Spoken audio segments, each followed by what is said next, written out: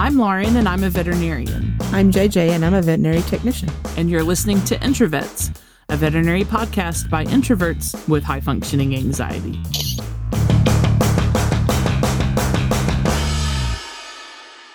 Welcome, everybody, to Introvets Podcast. Hey. The Thanksgiving episode. It's a new one. The first one ever. Yes, it's shiny.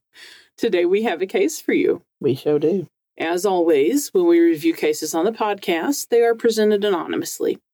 That means that the identity of the patient, the veterinarian treating the patient are kept anonymous for the protection of everyone involved, and certain aspects of the case may have been changed, things that don't affect the outcome, but that could potentially help identify the patient. Those have been changed just so that we can make sure everything stays nice and in disguise. It's not your business. That's right. Okay, JJ. Mm-hmm. Hit us with the case. Today we have Zeke. Zeke is a 7-year-old male castrated Yorkie poo. Sorry. Not going to go down that road. Who has been presented for vomiting and diarrhea. Owners noticed blood in the stool today for the first time. He's vomited more than 10 times total, and the last time he vomited was about an hour ago, and the vomiting initially began yesterday. The day before yesterday, he didn't have a great appetite. The diarrhea began earlier today, and Zeke has a previous diagnosis of diabetes mellitus that has been well controlled with MPH insulin twice daily, which is not going to help matters here. Yeah, it's always a higher level of concern, I think, when we have a diabetic present with any kind of sickness. Mm-hmm. Okay. The owners tried to give Serenia a tablet at home, but of course he yacked it up. Oh, boy. Okay. Well, that is kind of concerning. What was noted on physical exam? Mucous membranes were pink but tacky. Had some abdominal pain in the cranial abdomen, and a pet smelled like puke.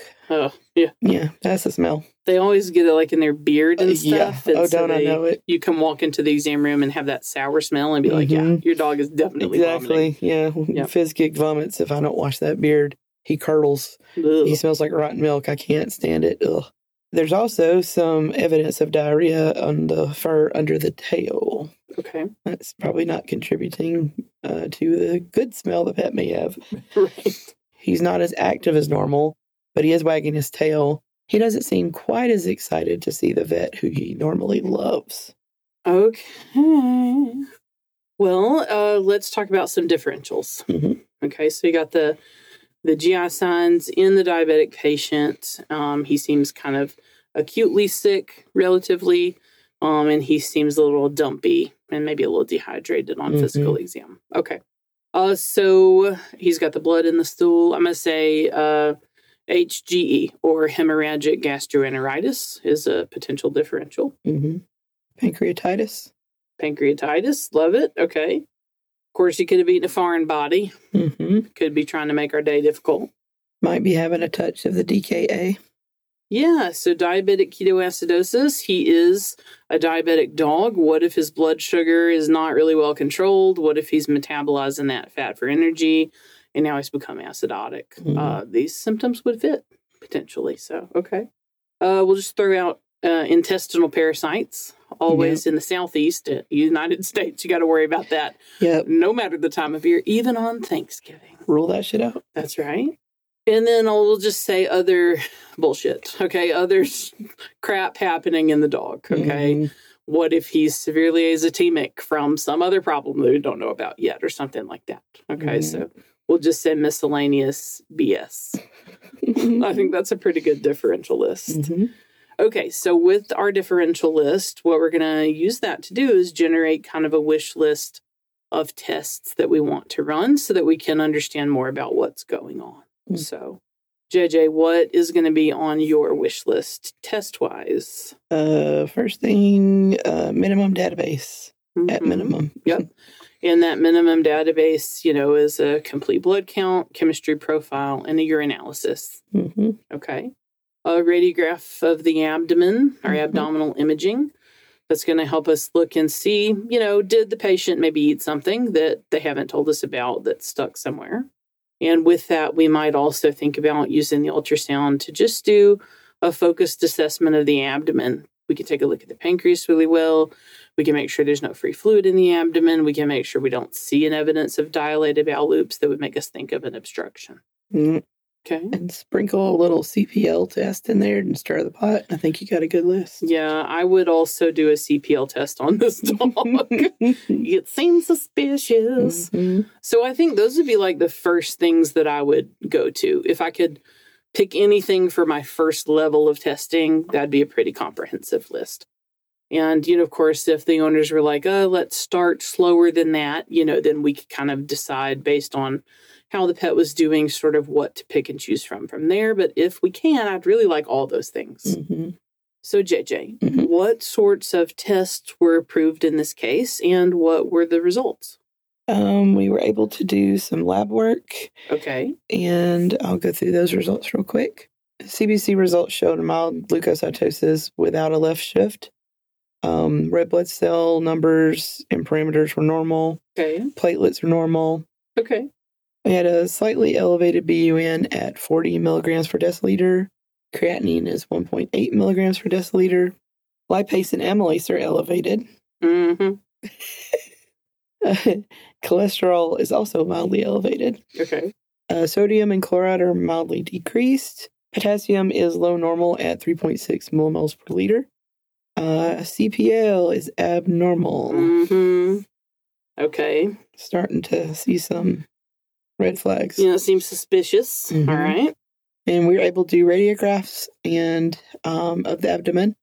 Showed adequate serosal detail generally, but there is decreased serosal detail in the cranial abdomen. Okay. Fast ultrasound shows hyperechoic pancreas with no free fluid noted. Okay. All right. So, these results are sort of suspicious for pancreatitis. Yeah. So white blood cell count's a little bit high. We've got a little mild azotemia going on. That creatinine at 1.8, that's usually not outside the reference interval. You would definitely want to look at the urine concentration, to determine like the appropriateness of that. But 1.8 is just a smidge higher than like what we'd love to see. Mm-hmm. Okay. BUN is at 40. Of course, we have the elevated CPL and the lipase and amylase being elevated, plus the cholesterol, all highly suspicious. The sodium and chloride are going to be low because he's been vomiting. Mm-hmm. Okay. The potassium is low normal, so it's not low yet, but we need to kind of keep an eye on that sucker because once we start rehydrating him, that's going to dip low potentially. And then radiographs of the abdomen, maybe serosal detail is decreased in the cranial abdomen. So it doesn't say anything about a mass effect, but that's kind of what I associate that with. Like maybe there's a little mass effect in the cranial abdomen. And then on ultrasound, we have that bright pancreas with no free fluid. I bet that pancreas is also kind of plump, and that's what is causing that appearance on x-rays. So working diagnosis for me would be pancreatitis. Yeah, sure would. Oh, Lord. So tell us about pancreatitis, G. Well, pancreatitis is inflammation of the pancreas, and the severity varies a lot. It can be mild, severe, or anywhere in between. And it can also be acute or chronic. In acute pancreatitis, which means like all of a sudden these symptoms are there, there's infiltration of the pancreas by neutrophils, moderate to severe pancreatic necrosis. Ouch. Sounds terrible. Edema or swelling, okay, and then hemorrhage potentially. And in pancreatitis that's acute, the acinar tissue and the ducts are preserved. They remain intact, okay, they're not destroyed. Now, that's a little different than in chronic pancreatitis, where there's long-term inflammation in the pancreas. And this is associated with mild mononuclear inflammation and fibrosis, so basically like scar tissue. And in this situation, you can actually have damage to the actual structure of the pancreas to the extent that it inhibits the pancreas's ability to do its job. Sometimes chronic pancreatitis can occur after repetitive insults to the pancreas, like if you had multiple acute pancreatitis bouts before. If your patient doesn't already have diabetes like ours does, some sort of chronic pancreatitis could create a diabetes mellitus in that patient in the future because of all that scarring. Mm-hmm. And it could also create a problem like exocrine pancreatic insufficiency because the pancreas is not producing the digestive enzymes because the tissue is so damaged that it just doesn't work right anymore. Poor pancreas. For real. Now, acute and chronic pancreatitis can both/either be mild or severe. Okay, so it's a lot of people think like acute pancreatitis equals really bad and chronic equals not so bad, but that's not necessarily true. Although they do tend to follow a pattern of acute disease being more severe symptoms-wise and chronic disease having more mild long-term symptoms, it doesn't always read the book like that. So the literature is careful to point out that you can't just glance at the patient symptoms-wise, like as far as severity, and say, aha, this is chronic, or aha, this is acute. You could be dealing with either. You would need like further testing to know for sure, and also access like to the pet's history. So what all does the pancreas normally do? So many things, JJ. So the pancreas functions as both an exocrine and an endocrine organ, which is pretty exciting. On the exocrine side, the pancreas is responsible for secreting some important digestive enzymes, specifically those that break down proteins, and these are called protease enzymes. These enzymes include trypsin, chymotrypsin, elastase, carboxypeptidase A and B, and phospholipase A. The enzymes are present in pancreatic acinar cells in their inactive forms, and when they're packaged into these little inactive forms, they're called zymogens, which is a very exciting word. Zymogens. Zymogens. It's amazing.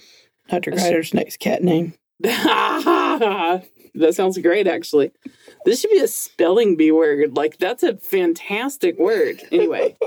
All right, party's over. So this storage of zymogens helps prevent premature activation of these enzymes before they're released into the duodenum. Because they're digestive enzymes, generally you don't want these enzymes digesting the pancreas. So we're going to package them in a little cute bundle and store them away, okay? Mm-hmm. Now, there are also enzyme inhibitors inside the pancreas and in circulation in the plasma that go another step towards preventing premature activation of these digestive enzymes. The zymogens are activated once they enter the duodenum by substances secreted in the duodenal mucosal cells, and this allows them to begin digesting nutrients, which is their job. On the endocrine side, the pancreas is responsible for secreting insulin, famously, and glucagon. It's a busy little thing. It is so busy. It's actually an incredibly important organ. I mean, most of your organs are. Like, the spleen is kind of disposable, but, you know, everybody else is, like, real critical to the situation. Yeah, I was at a doctor's appointment, quick sidebar, the other day, and they were asking me, like, what all organs I still had left. They said, it looks like you've had some history of surgery. I said, yeah, I think I've had just about everything that you can take. He goes, you still have your spleen? I was like, oh, yeah, I do still have my spleen. Yeah, you got your uterus too, don't you? Yeah. You got so many things that they could take out uterus still. Thing, nobody wants it, including me. Oh, boy. I forget even why I was talking about that. I'm worried that they don't know which organs you still possess. Well, it was a new doctor-ish. Gotcha. The only organ that I know of that I'm missing is my thyroid gland. And it had a tumor. So I was like, get the fuck out of here. You've been evicted. That's right. Get out of here. So what happens when the pet has pancreatitis? In pancreatitis, those cute little bundles of joy, the zymogens, accidentally release their enzymes inside the pancreas, and the pancreas starts digesting itself. Yeah. Uncool, man.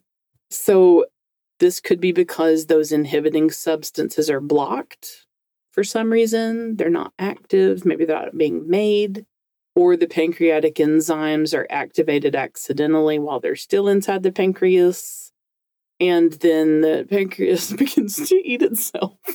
It's so important, but it's a temperamental little Literally. shit. Yeah, that's bad. Okay, so as the digestive enzymes become inadvertently activated in the pancreas and it begins flipping digesting itself, obviously the pancreatic membranes become disrupted, okay? We also are going to see dilation of the little arterioles inside the pancreas. We're going to get increased vascular permeability. We're going to get a swollen pancreas, so edema, and then it might hemorrhage because it's being slowly digested. It sounds like it needs to set some healthy boundaries for the digestive process because it is too overworked. Do you know what this reminds me of? What?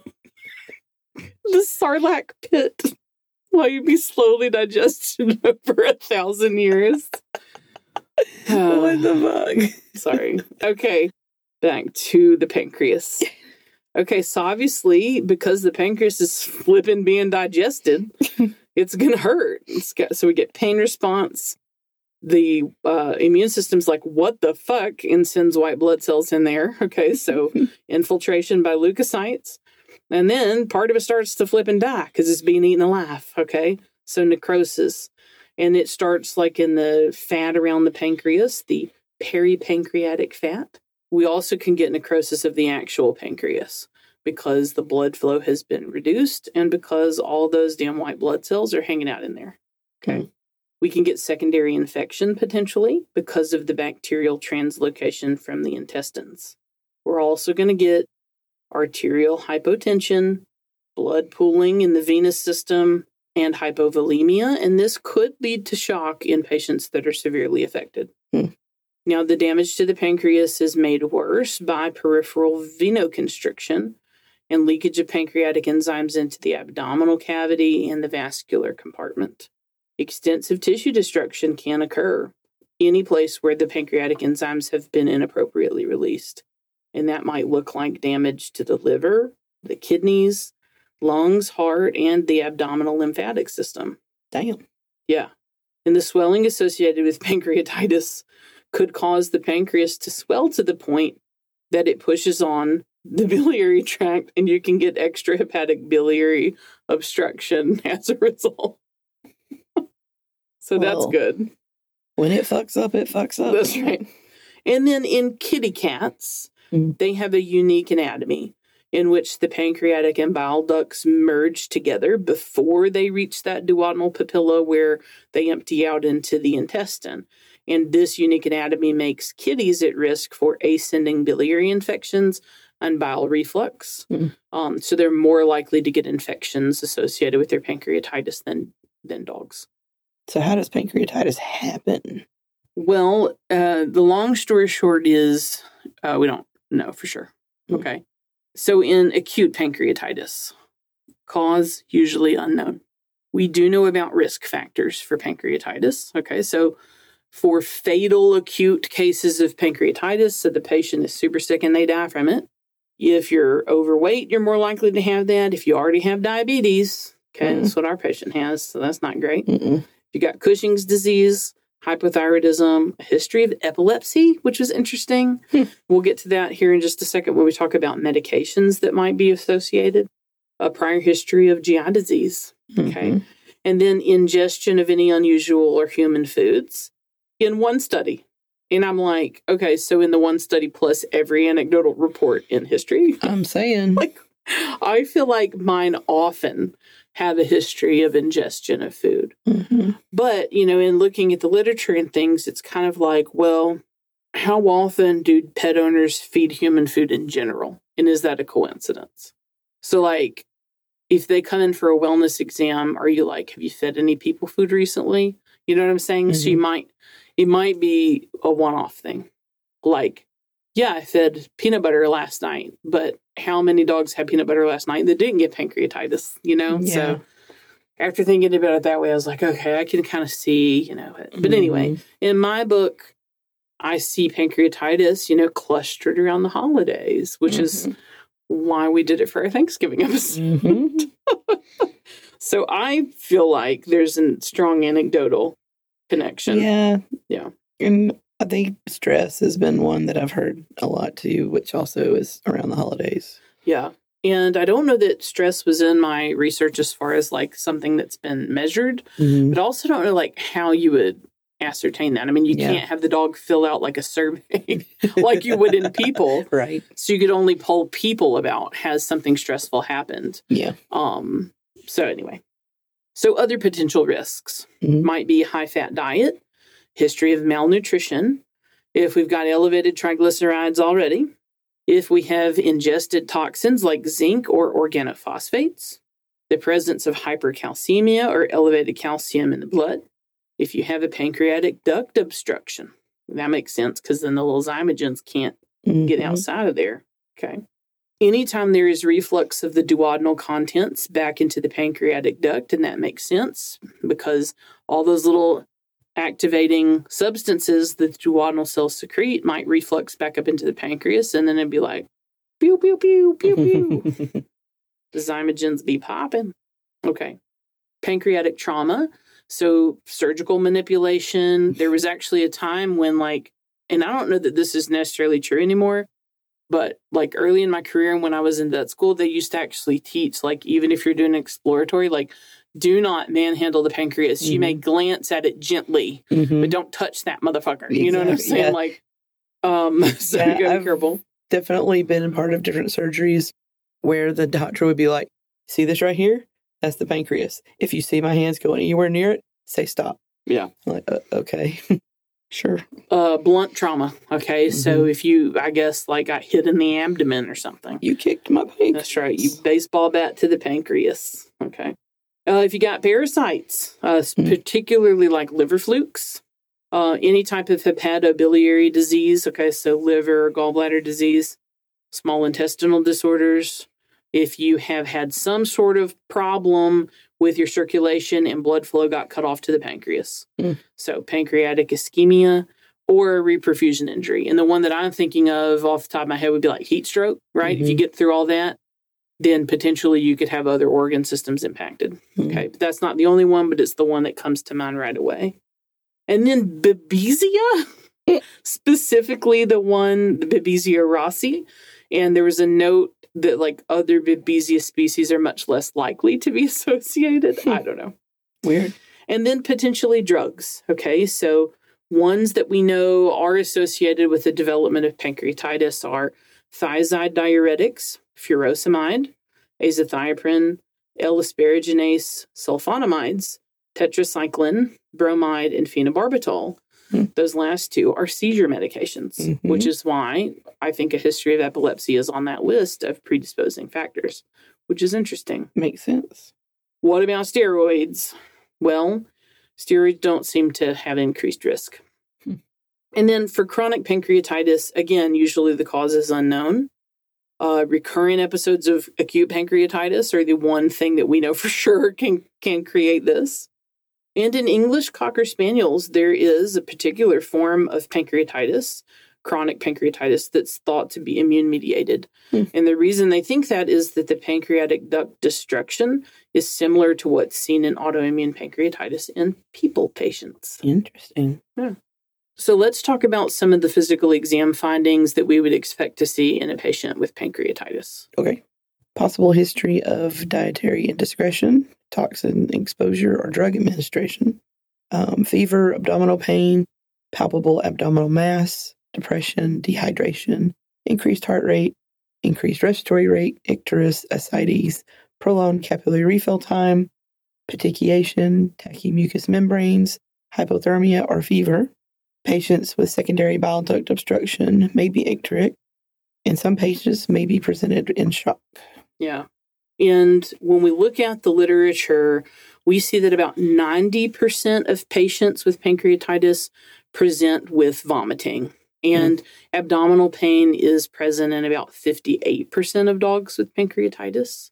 We're going to be looking at things like lethargy, anorexia, diarrhea, that abdominal pain that JJ was talking about. Sometimes they're restless, and just can't seem to get comfortable. Owners will describe like pacing or inability to just settle down.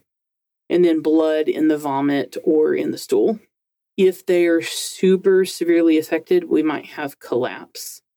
And they might come in just like freaking out of it, obtunded. Okay. Diabetes mellitus is the most common concurrent disease that we see in dogs presenting with pancreatitis, as in our patient today, our case. And then you might see evidence of a coagulopathy, as JJ said, the petechia. You might see concurrent hepatobiliary disease, and acute kidney insult might be present in severe cases. So what sort of test results would we expect to see? There are lots of potential tests that we could consider for pancreatitis. So this part is maybe going to be a little long. I'm going to try to stick to the most important facts. But if you are listening to this podcast and you want specifics about each section, I'm going to encourage you to go to the literature or grab your internal medicine book or your ECC book and just take a look, because this section could be like an hour long if we let it. Okay. So let's just start with the complete blood count. Okay. Well, you might see nothing. Okay. But a lot of the time you will see a neutrophilia with a left shift. So in one study of 70 dogs with severe pancreatitis, 55% of the cases had that neutrophilia with a left shift. Okay. In that study, they found that there was a more guarded prognosis in dogs that had toxic changes to white blood cells. And if the patient was anemic or had thrombocytopenia, then those were early indicators of DIC, or disseminated intravascular coagulation, developing. Other things that you might see would be low white blood cell count. If, for example, all of those neutrophils are rushing to the pancreas and the body hasn't had a chance to make more yet, okay? And hemoconcentration from being dehydrated. So on a biochemistry profile, there are a lot of things that you might see, okay? So we're just going to kind of do a quick hit and review here. So you might see azotemia, okay? So that's elevated BUN and creatinine, and that's going to be most of the time from dehydration, but sometimes these dogs get associated acute kidney insult, acute renal failure, and it could be from that too. You're going to have elevation of liver enzymes, okay? Potentially. Elevated bilirubin, especially if the pancreas is so swollen that it's pinching off the bile duct. You might have changes in the blood sugar. Okay, so if you have a pancreatic inflammation, sometimes it's not producing insulin as well, and so you might have a mild hyperglycemia. Okay, that's even in patients that don't have diabetes. Cholesterol and triglycerides are often elevated. You could also see decreases in calcium, blood protein levels, including albumin, and changes in the electrolytes.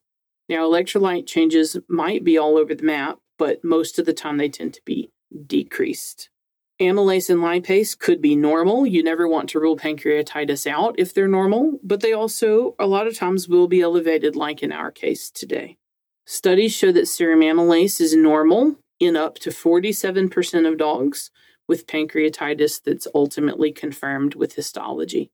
So amylase is not a sensitive indicator, okay? Yet it used to be the defining factor for diagnosing pancreatitis back in the day.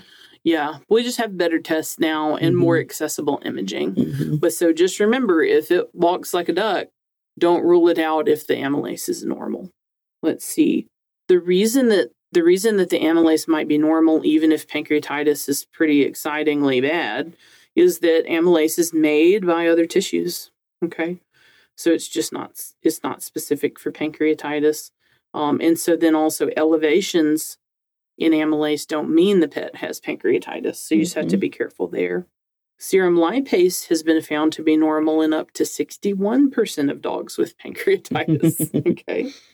Now, lipase can also be elevated in patients without pancreatitis who have other disorders. And those include things like GI foreign bodies or just inflammation of the stomach or gastritis. Because lipase is produced by the gastric mucosa, it can be elevated with gastric inflammation that has nothing to do with the pancreas. Okay, the last part of our minimum database is a urinalysis, often overlooked but very important type of test. Okay. Pee-pee. That's right. So if we have azotemia, looking at the urine concentration, the urine specific gravity, can give us a good idea if this is pre-renal or renal in origin. If we have an azotemia and that pet's urine is super concentrated, we can feel like kidneys probably work okay. This is probably dehydration. Okay, because acute kidney injury can occur along with pancreatitis, we need to stay on the lookout for any changes in the urine, like all of a sudden I'm not urinating at all, or I am making way, way less urine than I would expect based on how much fluid we're putting into the dog and things like that when we're getting through treatment. You might also need to be on the lookout for like protein in casts, things like that. We might see sugar or ketones in the urine if the patient has diabetes concurrently. Okay, it would not shock me at all if our patient had that kind of thing going on, if they checked it. And if we look at the urine and we see sugar in the urine, we always need to check the blood sugar too and just like correlate those, because if you have a normal blood sugar but there's sugar in the urine, that can be an indicator that the kidney has been insulted. The kidney is... Just visualize the kidney like, really? I am insulted. The kidney is taking off its glove and slapping you in the face. How dare you talk about my mother? Sometimes we need to do coagulation testing in these guys, okay? They might be abnormal if we got the DIC happening. So pancreatitis can cause both increased clotting and decreased clotting, okay? Make up your mind. So you might have a difficult time clotting, or you might be so hypercoagulable that you're in DIC, okay? Now, in one study of 70 cases of pancreatitis, 61% had abnormal coagulation function test results. That's actually really surprising to me, because I have to say, like, I don't reflexively check coags on pancreatitis cases, but now I'm wondering if I need to make that change. It's a pretty big number. I might need to ask the internist about that, and so I'm going to make a note in my brain to ask the internist whether that should be kind of a reflex test if we think it's pancreatitis. And I will report back depending on what I find out. Okay. If we were checking a test like canine trypsin-like immunoreactivity, we might see that it is elevated. Okay. But the sensitivity for this test for pancreatitis in dogs is only around 35%, which makes it not a great option for testing for and diagnosing pancreatitis. Now, it is a really good test for exocrine pancreatic insufficiency, so that's what we want to reach for if we were worried about that, okay? Pancreatic lipase immunoreactivity is probably the most useful diagnostic test in both the dog and the cat. The reason that I put both of those tests in the podcast is because they're often confused for one another, okay? So, although a number of different organs can create lipases, CPLI measures lipase that only originates from exocrine pancreas tissue. Sensitivity for specific CPL measurement is 80 to 93%. That's pretty darn good. It does have a lower sensitivity in dogs with mild pancreatitis compared to dogs with moderate pancreatitis. Okay, so you just have to keep that in mind. A negative test does not rule it out, but a positive test in a dog with symptoms is like, girl, what? Okay. Lean. Exactly. So let's talk about the SNAP CPL test. Okay. So sensitivity that's been reported for the SNAP CPL is 82% in one study. And in another study, it ranged from 91 to 94%. That's pretty good. Okay. Specificity ranged from 59 to 77%. So, okay. All right. There are a number of ways that CPL can be tested. We've got the SNAP test. We've got specific CPL. We've got VetScan, the rapid test. We've got precision PSL. And in a study comparing those, there was pretty good agreement between the four assays. Okay. Sweet. Now, both false positive and false negative results are possible. You would never want to interpret a CPLI assay alone without any other supportive clinical findings. So you don't want to just run this test willy-nilly, okay? It's only really useful when a dog has active symptoms. Okay, let's say your patient has got free abdominal fluid. You could draw that fluid and measure the lipase activity in that abdominal fluid. It's pretty exciting. Yeah. Okay. This is a reliable marker of acute pancreatitis. Okay. Lipase is significantly higher in dogs with acute pancreatitis than in those of other causes of ascites. Like if you got a dog with cardiac disease, their lipase in that fluid is not going to measure super high. Pancreatitis, it will. So that'll help you kind of decide what is this fluid from, potentially. Additionally, if you have fluid in the belly from trauma or cancer, you're not going to expect the lipase in that fluid to be significantly high, so it can help there too. Also, while you're drawing the fluid, you might as well stick it under a microscope, okay? Most of the time, if we have fluid secondary to pancreatitis, we're going to have some neutrophils up in there. Okay. Makes sense. Does make sense. Okay. X-rays. X-rays of the little belly. So we might see a loss of serosal detail or suggestion of a mass in the cranial abdomen, just like in our case. That's right. You might also see transposition of the abdominal organs. Okay, so like the duodenum is dorsal and to the right, and the stomach is to the left, and then the transverse colon might be caudally, kind of strange. And then also you might see some mineralization, like calcification of the pancreas, especially if we have like a chronic pancreatitis going on. If we're talking about imaging of the belly, though, ultrasound is much better at picking up pancreatitis than X-rays alone. The glowing pancreas. Absolutely. Absolutely. So if we're talking about acute pancreatitis, the pancreas is going to be plump. It might be hypoechoic, surrounded by a hyperechoic area, which is the peripancreatic fat necrosis. Okay. Other abnormalities we might see, free fluid in there, okay? Maybe the pancreas has a weird texture, like it's thick looking, okay? We might be able to look at the bile duct and be like, ooh, that looks big, okay? We might see a big gallbladder if maybe that bile duct is pinched off and the gallbladder is getting all huge, okay? Potentially some sort of a mass, okay? Abscess or a cyst on the pancreas. And then if you're really talented at stomach ultrasound, which I don't know that I am, I can find the pancreas most of the time if it's pissed off. But I don't know that I'm good at looking at the stomach wall yet. But if you are, you could see gastric wall edema, okay? In one study of dogs with pancreatitis, using an ultrasound to detect it was about 68% sensitive, okay?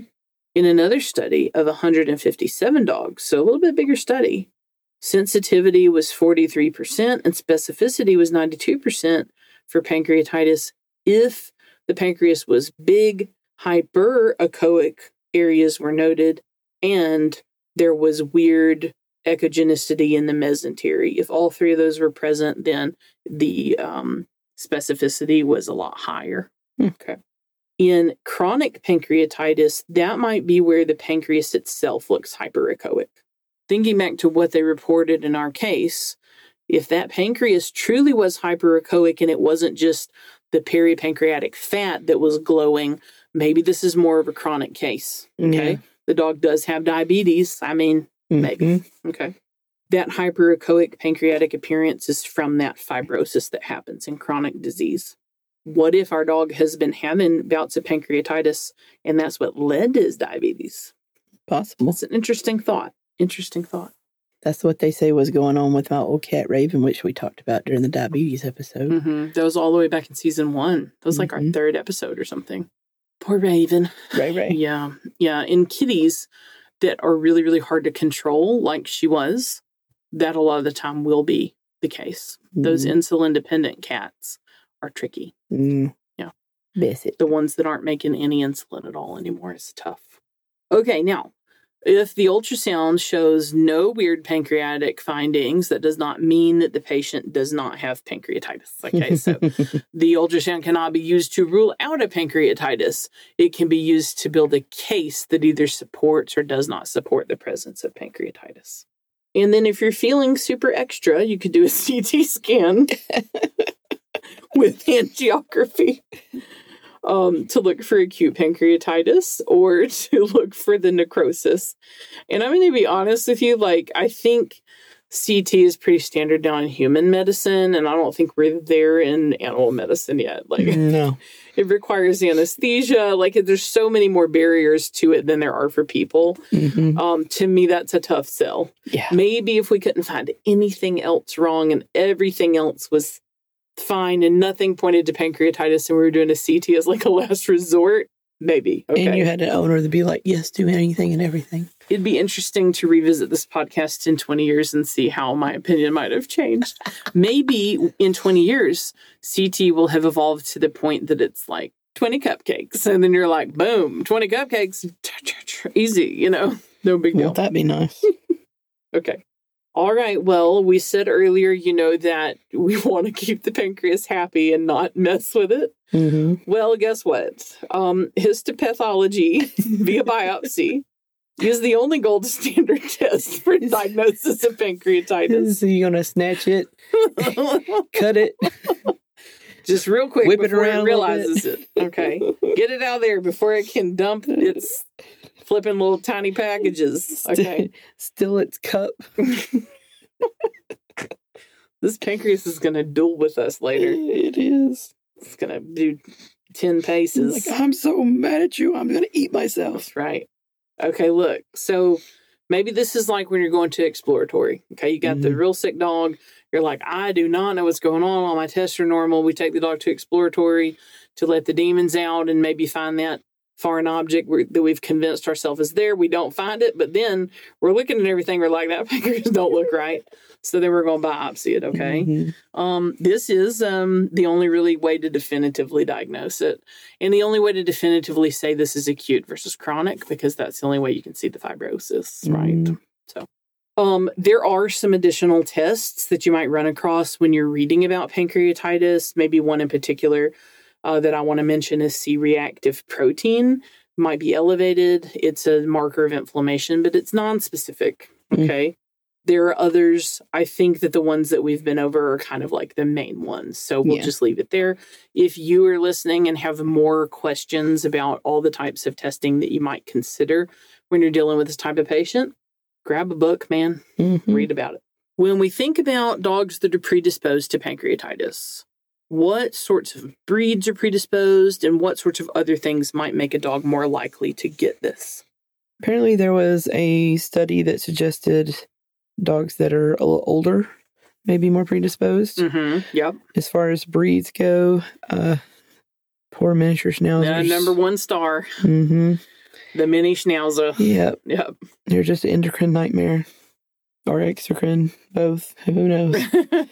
Definitely endocrine nightmare, I feel like, on the schnauzer. There's a mess. Dachshunds, mini poodles, King Charles Cavalier, Okay. Cocker Spaniels, Collies, Boxers, Yorkies, Fox Terriers, Terriers in general. So, spayed females and castrated males had an increased risk in one study. Most of the patients are middle-aged. So how do we go about treating pancreatitis? Woo, JJ. All right. Well, I was ready for a marathon. Okay. The kitchen sink at them. That's right. Well, so, look, historically, pancreatitis has been treated with supportive care. Okay. Like, even when you read some relatively recent sources, they're going to be like, there's no specific treatment for pancreatitis, yada, yada, yada. Okay. Now I'm kind of on the fence about whether that's true because we have this new medication that we are going to cover. And we don't know a lot about it yet, or at least I don't. I have only used it, I think, in like one single case so far. So we're going to read about it there. I don't really know if it qualifies for like specific pancreatitis treatment or if it's still kind of maybe still in the supportive range, but we're going to talk about it. Okay, but historically, treatment has been supportive. And when we are providing the supportive care, what we're hoping to do here is to restore perfusion to the tissues, to limit the bacterial movement into places that it's not supposed to be, and to just help the pet generally feel better and decrease the effects, both local and systemic, of the pancreatitis. Now, The degree to which the patient needs support varies depending on the severity of disease. We talked about earlier how some patients will seem like they're not that sick and some are like on death's doorstep pretty fast. Okay, so you always want to titrate your level of intervention to how the pet is presenting, and then also take into account like their overall situation. How many other comorbidities did they have and things like that. Sometimes we can manage them even on an outpatient basis. If I have one that's still eating and drinking, a lot of times I will do that if they're a little high-stress fluff ball thing, you know. But then other times they need intensive care and like round-the-clock supervision. So in reading about treating pancreatitis, I ran across something that I had never, ever heard of before. And so I thought we would include it in this episode. Do tell. It is something called Kirby's Rule of 20. Have you ever heard of this? Okay. That makes me feel a little bit better that I'm like not alone. Okay. So when I was looking up information for this episode, I saw in several places like, don't forget Kirby's Rule of 20, use Kirby's Rule of 20 to guide the things that you would want to provide for supportive care. And I'm like, what the fuck is this? Like, I have never, ever heard of this. Okay, so. Who the fuck Kirby? Well, okay. Her name is Rebecca Kirby, apparently. She's a vet. It looks like she is an internist. So she's a diplomate of the American College of Veterinary Internal Medicine. Oh, and a veterinary and critical care. So she's a double-boarded internist ECC doctor. That's pretty impressive, actually. Fancy. And from to the best of my ability to figure it out, I think she published this in 2016, which might make sense as to why I've never heard of it, because I was out of vet school at that time, and 2016 was a little bit of a rough year for me as far as like major life crises all happening at once. So it's not that surprising that maybe I missed the memo on this. Okay. So if you guys have questions about that, definitely look it up. But I'm just going to read to you what Kirby listed as the top 20 things that you need to do. Now, this is not pancreatitis specific. This is for any patient who is coming into the hospital and needs intensive care. Okay? I'm just going to read them. Okay? So, number 1, fluid balance and colloidal osmotic pressure support, oxygenation and ventilation, blood pressure, heart rate, rhythm, and contractility, blood sugar, albumin, electrolyte and acid-base status, mentation and attitude, red blood cell and hemoglobin concentration, GI motility and mucosal integrity, nutrition, kidney function, coagulation and clotting ability, immune status and antibiotic dosage, drug dosages, and taking into account the pet's unique metabolism or metabolic needs, pain control, nursing and patient mobilization, wound care and bandage changes, and TLC. So, I think that's actually a pretty good list. And so I'm going to add this, I think, to my like collection of ER materials, because I do kind of have a mental checklist that I go through when I'm thinking about a patient that's like, have I done pain control? Haven't I given it a GI protectant? You know, like stuff like that. But this is a really good way to get a comprehensive view of like, here are all the things I need to make sure that I put orders in to assess. So if you're like me and have never heard of that before, checklist. Look at that. It's a pre-made checklist. Okay, let's talk about Panaquil. Okay. Panaquil is a novel intervention. It is a new pancreatitis medicine. And I say that with quotes. Quote, pancreatitis medicine, quote. Okay. Panaquil is the brand name. The drug name I super cannot pronounce. And I looked up how to pronounce it and I couldn't find anyone pronouncing it online. So I will give it my best college try and then I'll spell it for you and then we'll put it in the show notes. Okay. Sounds good. Okay. So if I was going to guess how to say this, I would say, yeah, I think that's my final answer. Fuzaplidib. Okay, it's Fuzaplidib,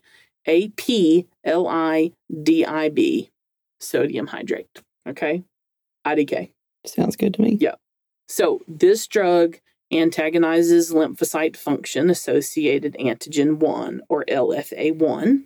Why do we care about that? Okay, well, LFA1 is an integrin found on the surface of leukocytes. And it plays a key role in leukocytes homing or going to where they're supposed to go. And so, if we're targeting this, we can kind of decrease that white blood cell invasion of the pancreas. Now, LFA1 also has a role in antibody-mediated and cytotoxic T-cell-mediated killing, okay? So, if we can block LFA1, we can impair the ability of white blood cells to activate and stick to the endothelial cell surface, okay? We can then limit migration because LFA1 is prevented from interacting with the glycoprotein receptor. I'll also include some information from the manufacturer. This is from May 2023. Okay, this is truly hot off the presses here. Just a few months that this has really been out. I'm going to read from the package insert and I'm going to give a quote, okay?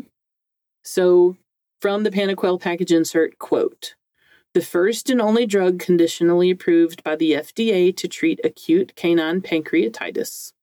Panaquel CA1 is labeled for the management of clinical signs associated with acute onset of canine pancreatitis. In the pilot field study for conditional FDA approval, the dogs receiving the medication were shown to have an improved clinical score over dogs receiving symptomatic care alone. Panaquel CA1 is the first and only drug conditionally approved in the U.S. to address the inflammation associated with acute onset of canine pancreatitis. It is approved to be used in the presence of other types of supportive care. And it's given via injection once a day for 3 days. Okay, it is an IV injection. And then they do list some precautions. So obviously you wouldn't want to give it in a dog with a known hypersensitivity, although how would you know it's a brand new drug? Mm-hmm. But anyway, you also want to be cautious in dogs who have cardiac disease, a history of hepatic failure, or kidney disease. We don't want to use it in dogs who are pregnant, lactating, or intended for breeding purposes. I'm guessing because they haven't studied it then. Mm-hmm. That's usually the reason they put this, but don't quote me on that because I don't have any research either way. Okay, and then it's not approved for dogs less than 6 months of age. So I've used this in a single case. The case got better. Okay, that's all I got. I don't have any other further information about it. It is lots of cupcakes in my experience, but all new drugs are, I feel like. Yeah, they will be for a little while and then they settle down, but yeah. So my current philosophy and what I'm doing, because I see a lot of pancreatitis cases, is I try to educate the owners about it. I make sure they know it's a new drug, that it's conditionally approved, that we might not fully understand all of the pros and cons of it at this time. Here is the cost, and we'll definitely do supportive care, but this I kind of offer as an option and let the owners decide. Bueno.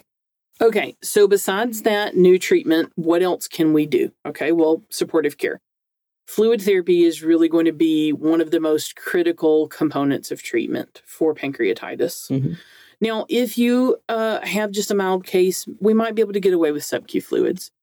But my patients who are sick, not eating, really, really down, they need IV fluids and they need some pretty aggressive doses, okay? So we need to supply maintenance needs, but then also correct dehydration by anticipating future losses and kind of knowing how much have they already lost to try to get them back up to speed, okay? Dogs who have signs of shock need higher rates of fluids, like shock rate doses. Fluid calculations are unique to the individual and have changed a lot in the past 20 years, okay? So if you haven't recently, go ahead and get out your favorite textbook. Go ahead and get out your AHA guidelines and things like that, ECC guidelines even, about how are we going to calculate fluid replacement needs and rehydrate the patient so that they live and get better and thrive, hopefully, but that we don't overload them fluid-wise or correct things too quickly, okay? Mm-hmm. So definitely grab your book for this. Now, with IV fluid therapy, we need to keep a real close eye on albumin, because if albumin is getting low, then we need to provide colloid support. So we might need to give the patient plasma, or we might need to give them head of starch. Potassium. Our patient, who we talked about earlier, has got kind of a low normal potassium. As we're rehydrating that guy, that potassium is going to go lower. And then if we're not careful and we're not supplementing appropriately, we can give that patient life-threatening low potassium and fuck up real bad. That's not good. So what we need to do, there is in every critical care textbook on VEN, anywhere you go, you're going to get your chart out, okay? Your potassium supplementation chart. So you're going to look at that sucker and you're going to be like, okay, here's where the dog's serum potassium is now. Here's the rate at which I need to add to fluids. Here's the rate of that I cannot exceed. When I was fresh out of school, I don't remember there being such a chart. We had to just calculate it for every patient. It was so stressful. Guess what? Now there's a chart. You just look at it and be like, boom, boom, boom, girl. Yeah. All right. So you can kind of think in your head when you've done it a while, like I have, you can kind of guess like, for this one, I'm probably going to add 20 milliequivalents to this liter bag. So you kind of have your idea in your head, then you go look at the chart and just make sure that you're not wrong, okay? And so with that double check, you can make sure, okay? I don't even do the longhand calculation anymore. I'm like, yeah, that sounds right. And I look and I'm like, yeah, that's what the chart says. Let's do that, okay? Sounds good. We might also need to add glucose to the fluids, okay? Because a lot of these guys will have a mild hyperglycemia, but sometimes they'll have a low blood sugar even, okay? Because they haven't eaten in a few days. And we got this like teacup Yorkie thing, that thing needs some glucose, okay? Yeah, always.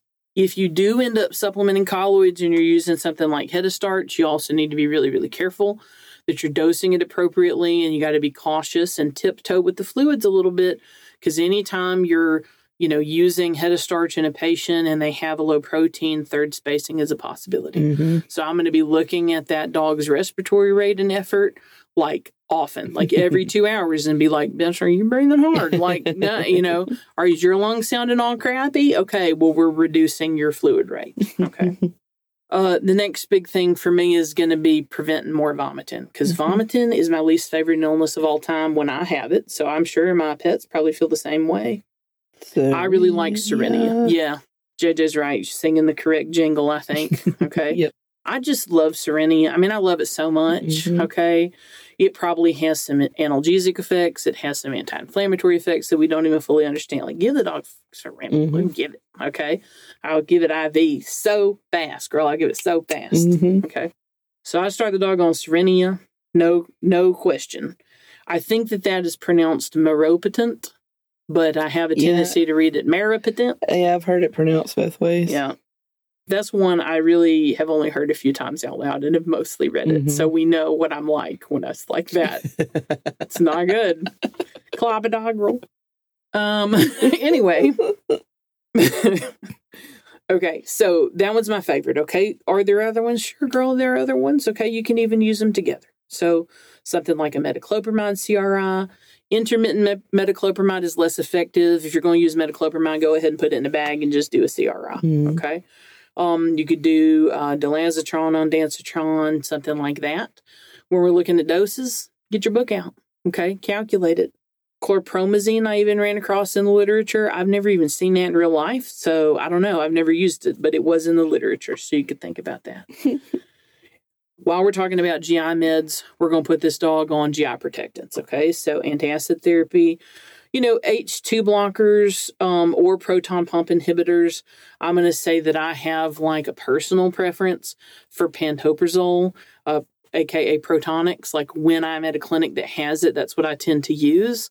Why? I don't know. I just think that they do better. Do I have data? No, I don't have any data. I don't have any data to back that up. Okay. Any data. Before I worked in clinics with pantoprazole, I used famotidine a lot. I think that was fine too. Okay. I didn't run across a lot of like sucralfate use when I was going through the literature, but I do kind of put them on sucralfate, okay, once they get to the point where they can tolerate it. It's not like my top of the list medication. If the patient is really hesitant to take things orally, I'm not going to force the issue. But like if they'll tolerate it, I also kind of start that too. I don't know. I didn't find anything about it in my research though, really, for pancreatitis. I think because like it's unusual to get a stomach ulcer when you're having it, but like, I don't know. I feel like with all of the vomiting, then they get all of that acid in the esophagus. What I have seen is severe esophagitis. from pancreatitis cases. And I don't know, once you see severe esophagitis once, you're just like, bitch, no, we are not going down that road. So I feel like the sucralfate coats the esophagus too and not just the stomach. Do I have data? I don't. That is just a clinical sentiment. I am going to put that out there. But it's inexpensive and it's a relatively safe drug. So I go for it. Go for it. Go for it. Okay. What about antibiotics? This is a tricky one. Mm-hmm. And if you read proceedings from talks, if you read book chapters, things like that, there is disagreement about this. Okay, there is. There always is with antibiotics. Yeah, I know. So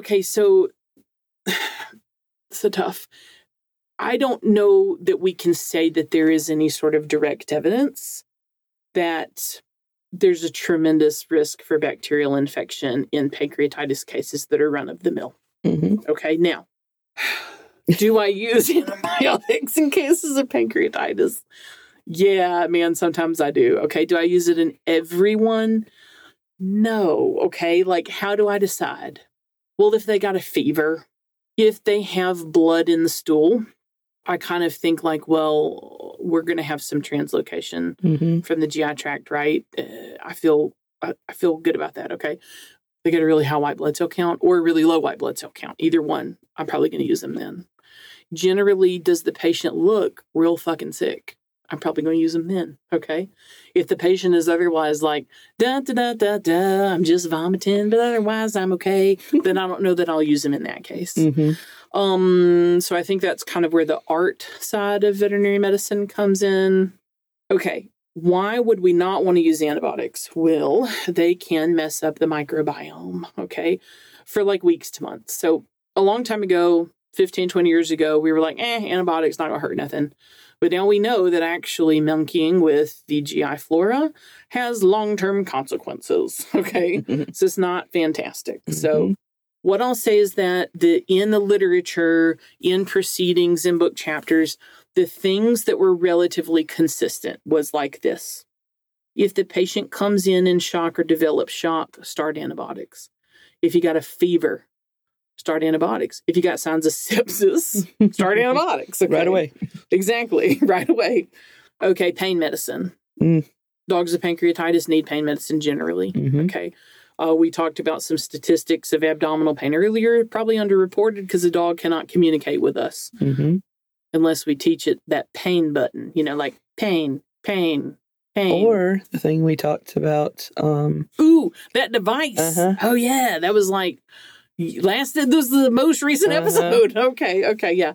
So we could put that device that I don't remember the name of it on. Me either. Potentially. But anyway, y'all, hey, if you hadn't listened to last week, you can hear about the pain detecting device.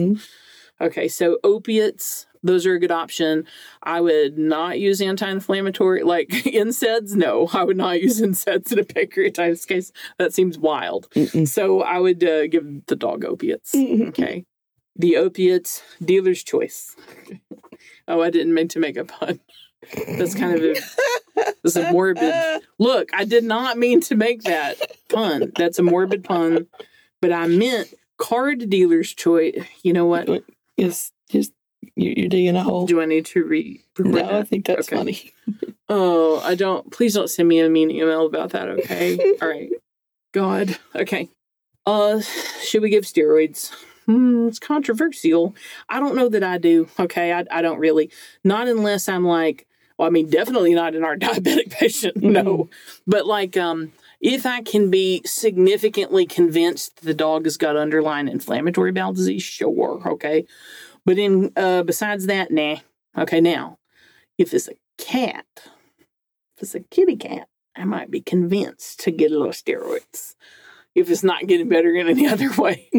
And I review all the risks with the owner. And I let them know that once we start steroids, we can't then go get biopsies, et cetera, et cetera. Yeah. What I'll say, bottom line, is I'm more prone to think about starting a little steroid on a kitty than I am with a dog.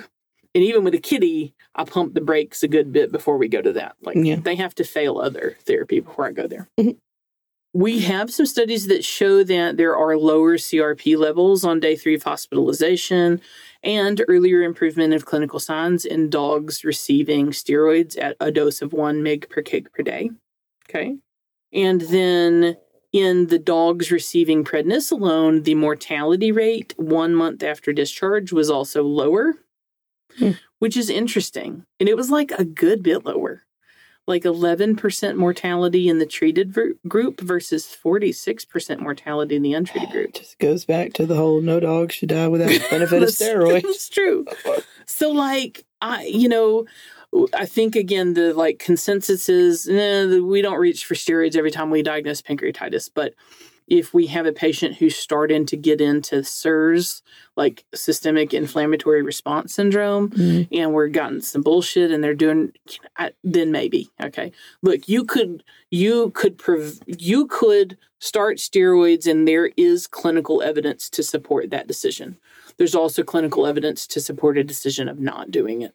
So it's your choice. It's your choice. Okay. Nutritional therapy. All right. Well, traditionally we fasted them. Okay. Now this is in debate because many people are like, girl, the GI tract's not going to get better unless you feed it. Mm-hmm. Okay. We do know that prolonged starvation, sorry, that prolonged NPO status leads to problems. Okay. So you get low protein, the intestinal motility starts to shut down and become all shitty. The ability of the intestine to absorb nutrients, the permeability decreases. And then even blood flow decreases if the GI tract's not working. Mm-hmm. So, like, it is a use it or lose it situation with the GI tract. So I am one that feeds them. I'm going to just tell you, I don't wait any number of hours or days. I wait long enough for the Serenity to kick in or whatever. And I don't force feed them, okay? But I'm going to offer. And if I get to if I get to like the 48-hour mark of them not eating, I'm like, why don't we put an NG tube in this dog? Okay. Mm-hmm. Now, I will say that in many of the sources for today's episode, they talk about how enteral feeding is like better than parenteral feeding. Okay. So if we're going to provide assisted nutrition, the feeding tube is preferred to like a total parenteral nutrition, like IV type of food situation. Mm-hmm. There was one study that showed that dogs who ate within 48 hours of hospitalization didn't take as long to begin eating on their own again, and they took less time to return to like their full meal size. They also had fewer GI signs. They didn't stay in the hospital less days, though. Okay, their hospitalization was about the same. When we're on the topic of feeding, most people advocate for a significantly low-fat diet for these guys, like a prescription low-fat diet that's got way less fat than you would see, with any other commercially available, like OTC type of food. However, I want to point out that the data about this conflicts a little bit. So some patients will do actually a little bit better on a moderate fat diet. Okay. So even though the thing that I hear tons is highly digestible, super low fat diet, just know that there are other types of diets that these dogs might do better on if they're not doing better on that. So like, I feel like there's a lot of owner guilt sometimes, or maybe even vet guilt or frustration about like, just feed the dog the effing, diet and just, stop talking to me. And the owners are like, the dog hates it. They won't eat it. And then people are like, oh, then if you're feeding anything else, it's a death sentence. Mm-hmm. And I want to emphasize that is like really over the top language to be using when you read the studies and you're like, actually, like a high fiber or moderate fat diet works too, like in these studies. So yeah, what if we work with what the dog could eat is my thought. Mm-hmm. Anyway, force feeding is not really recommended because of the risk of food aversions. I personally hate, it's my super pet peeve to see an animal being force fed. I will intervene and say something about it and be a bitch about it every single day that I see happen. Okay. Especially cats, man. If you're force feeding a cat in front of me, I will eat your lunch. Literally. If the cat doesn't. That's right. The cat's not eating its lunch, I'm going to eat yours. All right? So, yeah, I think it's bad to think about when you're feeling nauseated if someone forced you to eat. Mm-mm. That would be a very traumatizing experience. Now, if you have to go to something like a feeding tube, rest assured that if you're administering a liquid diet where you've got significant amounts of fat and protein, aka pretty much any of the liquid diets that exist, studies have shown that this is not associated with more risk. Okay? Good. So get the calories into the pet. You're going to be okay. Other things that you might need occasionally, dogs with this problem need surgery for their biliary obstruction. Okay? Or really bad pancreatic necrosis. You got to go in, clean that up. You might have to have part of the pancreas amputated. I've had that happen before. I mean, I didn't take it out, okay, but somebody else did. But you got a big pancreatic abscess or a giant cyst. Sometimes you got to go in there and handle that surgically. Yikes. And then, our TLC, okay? If we're having temperature issues, we need to provide heat support potentially, okay? We need to pet them and tell them they're good and give them little kisses and draw little cute hearts on their bandages and stuff like that, on their little paw for their IV, and maybe carry them around in a little, what's that thing that babies ride in? A papoose. Maybe put them in a papoose. I had no babies. Yeah, tote them around. And tote them around. Give them a snuggle. That's right. Give them little kisses. Babies. Right on the face. They got a gross mouth too, JJ. Oh my God. I can smell it. Yeah, me too. So what do we got to do as far as monitoring goes? Well, monitoring requirements are also going to vary depending on how bad the situation is. So obviously you're looking at vitals, okay? Pain scores, make sure that our pain control is adequate. You want to be measuring fluid ins and outs so that you can make sure that we're not in kidney failure or something like that. Okay. And body weight. Okay. So patients in the hospital need to be weighed daily because if you're seeing big swings in weight, particularly like I think about a small animal like a cat or a small dog, if they've put on a pound or more, then we need to be really looking at that fluid rate and make sure that we're not giving them too much. Okay. Electrolytes. All right. We got our patient here. It's got a little low potassium. We're going to supplement it, but we need to watch it. And then that way we can titrate it depending on what it goes to. Coagulation status, particularly in patients that are very severely affected. That's not a one and done. They might need serial monitoring there. Blood pressure, things like that. And then we might need to continue to monitor like a full, minimum database again. Make sure that nothing major is changing. Especially in a dog like this one that's in our case, it's already got diabetes. Diabetics are prone to more comorbidities and have a harder time recovering from anything, much less something as severe as pancreatitis potentially. So I would be getting like a full, minimum database again once a day if the owners are on board for paying for it. There's one thing that I don't know that I would repeat, okay, and that is like pancreatic lipase, okay?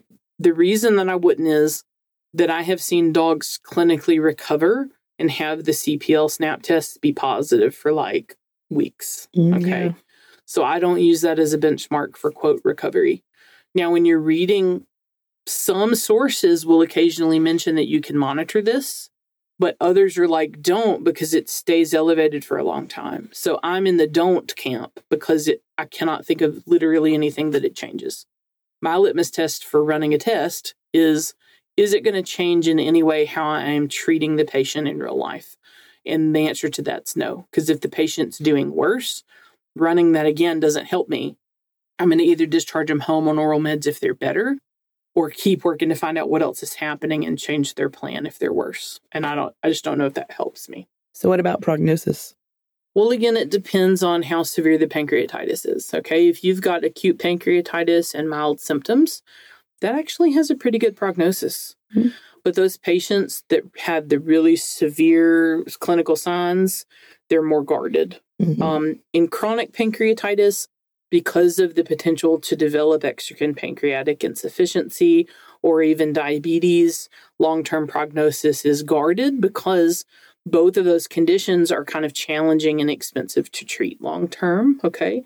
It's not that they're untreatable, but it is difficult. Like, it takes a dedicated pet owner to manage those types of conditions. So, JJ, what happens in our patient Zeke? from the top of the episode. So Zeke was hospitalized and started on IV fluid therapy with potassium supplementation via KCL. Fantastic. So they started the patient on Cerenia, pantoprazole, metronidazole, and Unison. And the patient was given an oral dose of Entice 2 hours after Cerenia administration and held it down successfully. Okay. Go Zeke. Yeah. We didn't really even talk about appetite stimulants, but it's a good idea. There you Okay. go. Yeah. So he was offered some food by hand, but not force-fed, every 4 hours, beginning 2 hours after successful administration of Entice. And the patient was also started on oral Carafate. Yeah. After 12 hours of hospitalization, he began to eat small amounts of plain chicken, and vomiting stopped after the first injection of Cerenia. Okay. Go Zeke. Yeah. Diarrhea gradually improved over 72 hours, and he was discharged home after 48 hours of hospitalization. Insulin was continued at the previous dose, and he was changed to a canned prescription low-fat diet. Okay. What happened after Zeke was discharged from the hospital? He continued to do well in the months after this episode, but unfortunately developed additional episodes. He continued to have flare-ups of clinical pancreatitis approximately 1 to 2 times a year for the remainder of his life, even despite good blood sugar control, appropriate dietary therapy, strict adherence to diet, and as-needed Cerenia administration at home. They suspected an underlying GI disease, but never was officially diagnosed. Oh, yeah. Yeah, poor guy, and even if he'd had something like inflammatory bowel disease diagnosed, that makes it really tricky because you're also diabetic. Mm-hmm. It does make me wonder even more because of that bright appearing pancreas on ultrasound, and just the circumstantial case here of he went home initially, did well, and then he had repeated flare-ups over time. Did he have a kind of like a chronic smoldering pancreatitis happening? And poor guy. It does make me wonder if that's maybe why he became diabetic in the first place. But, I don't know that we can prove that in any way. Yeah. Well, what could have proved it? A necropsy. But we don't have any information about that. So. Oh, boo. Yeah. So that's my theory, but I cannot guarantee that that's what was going on. It seems suspicious. You do. Okay.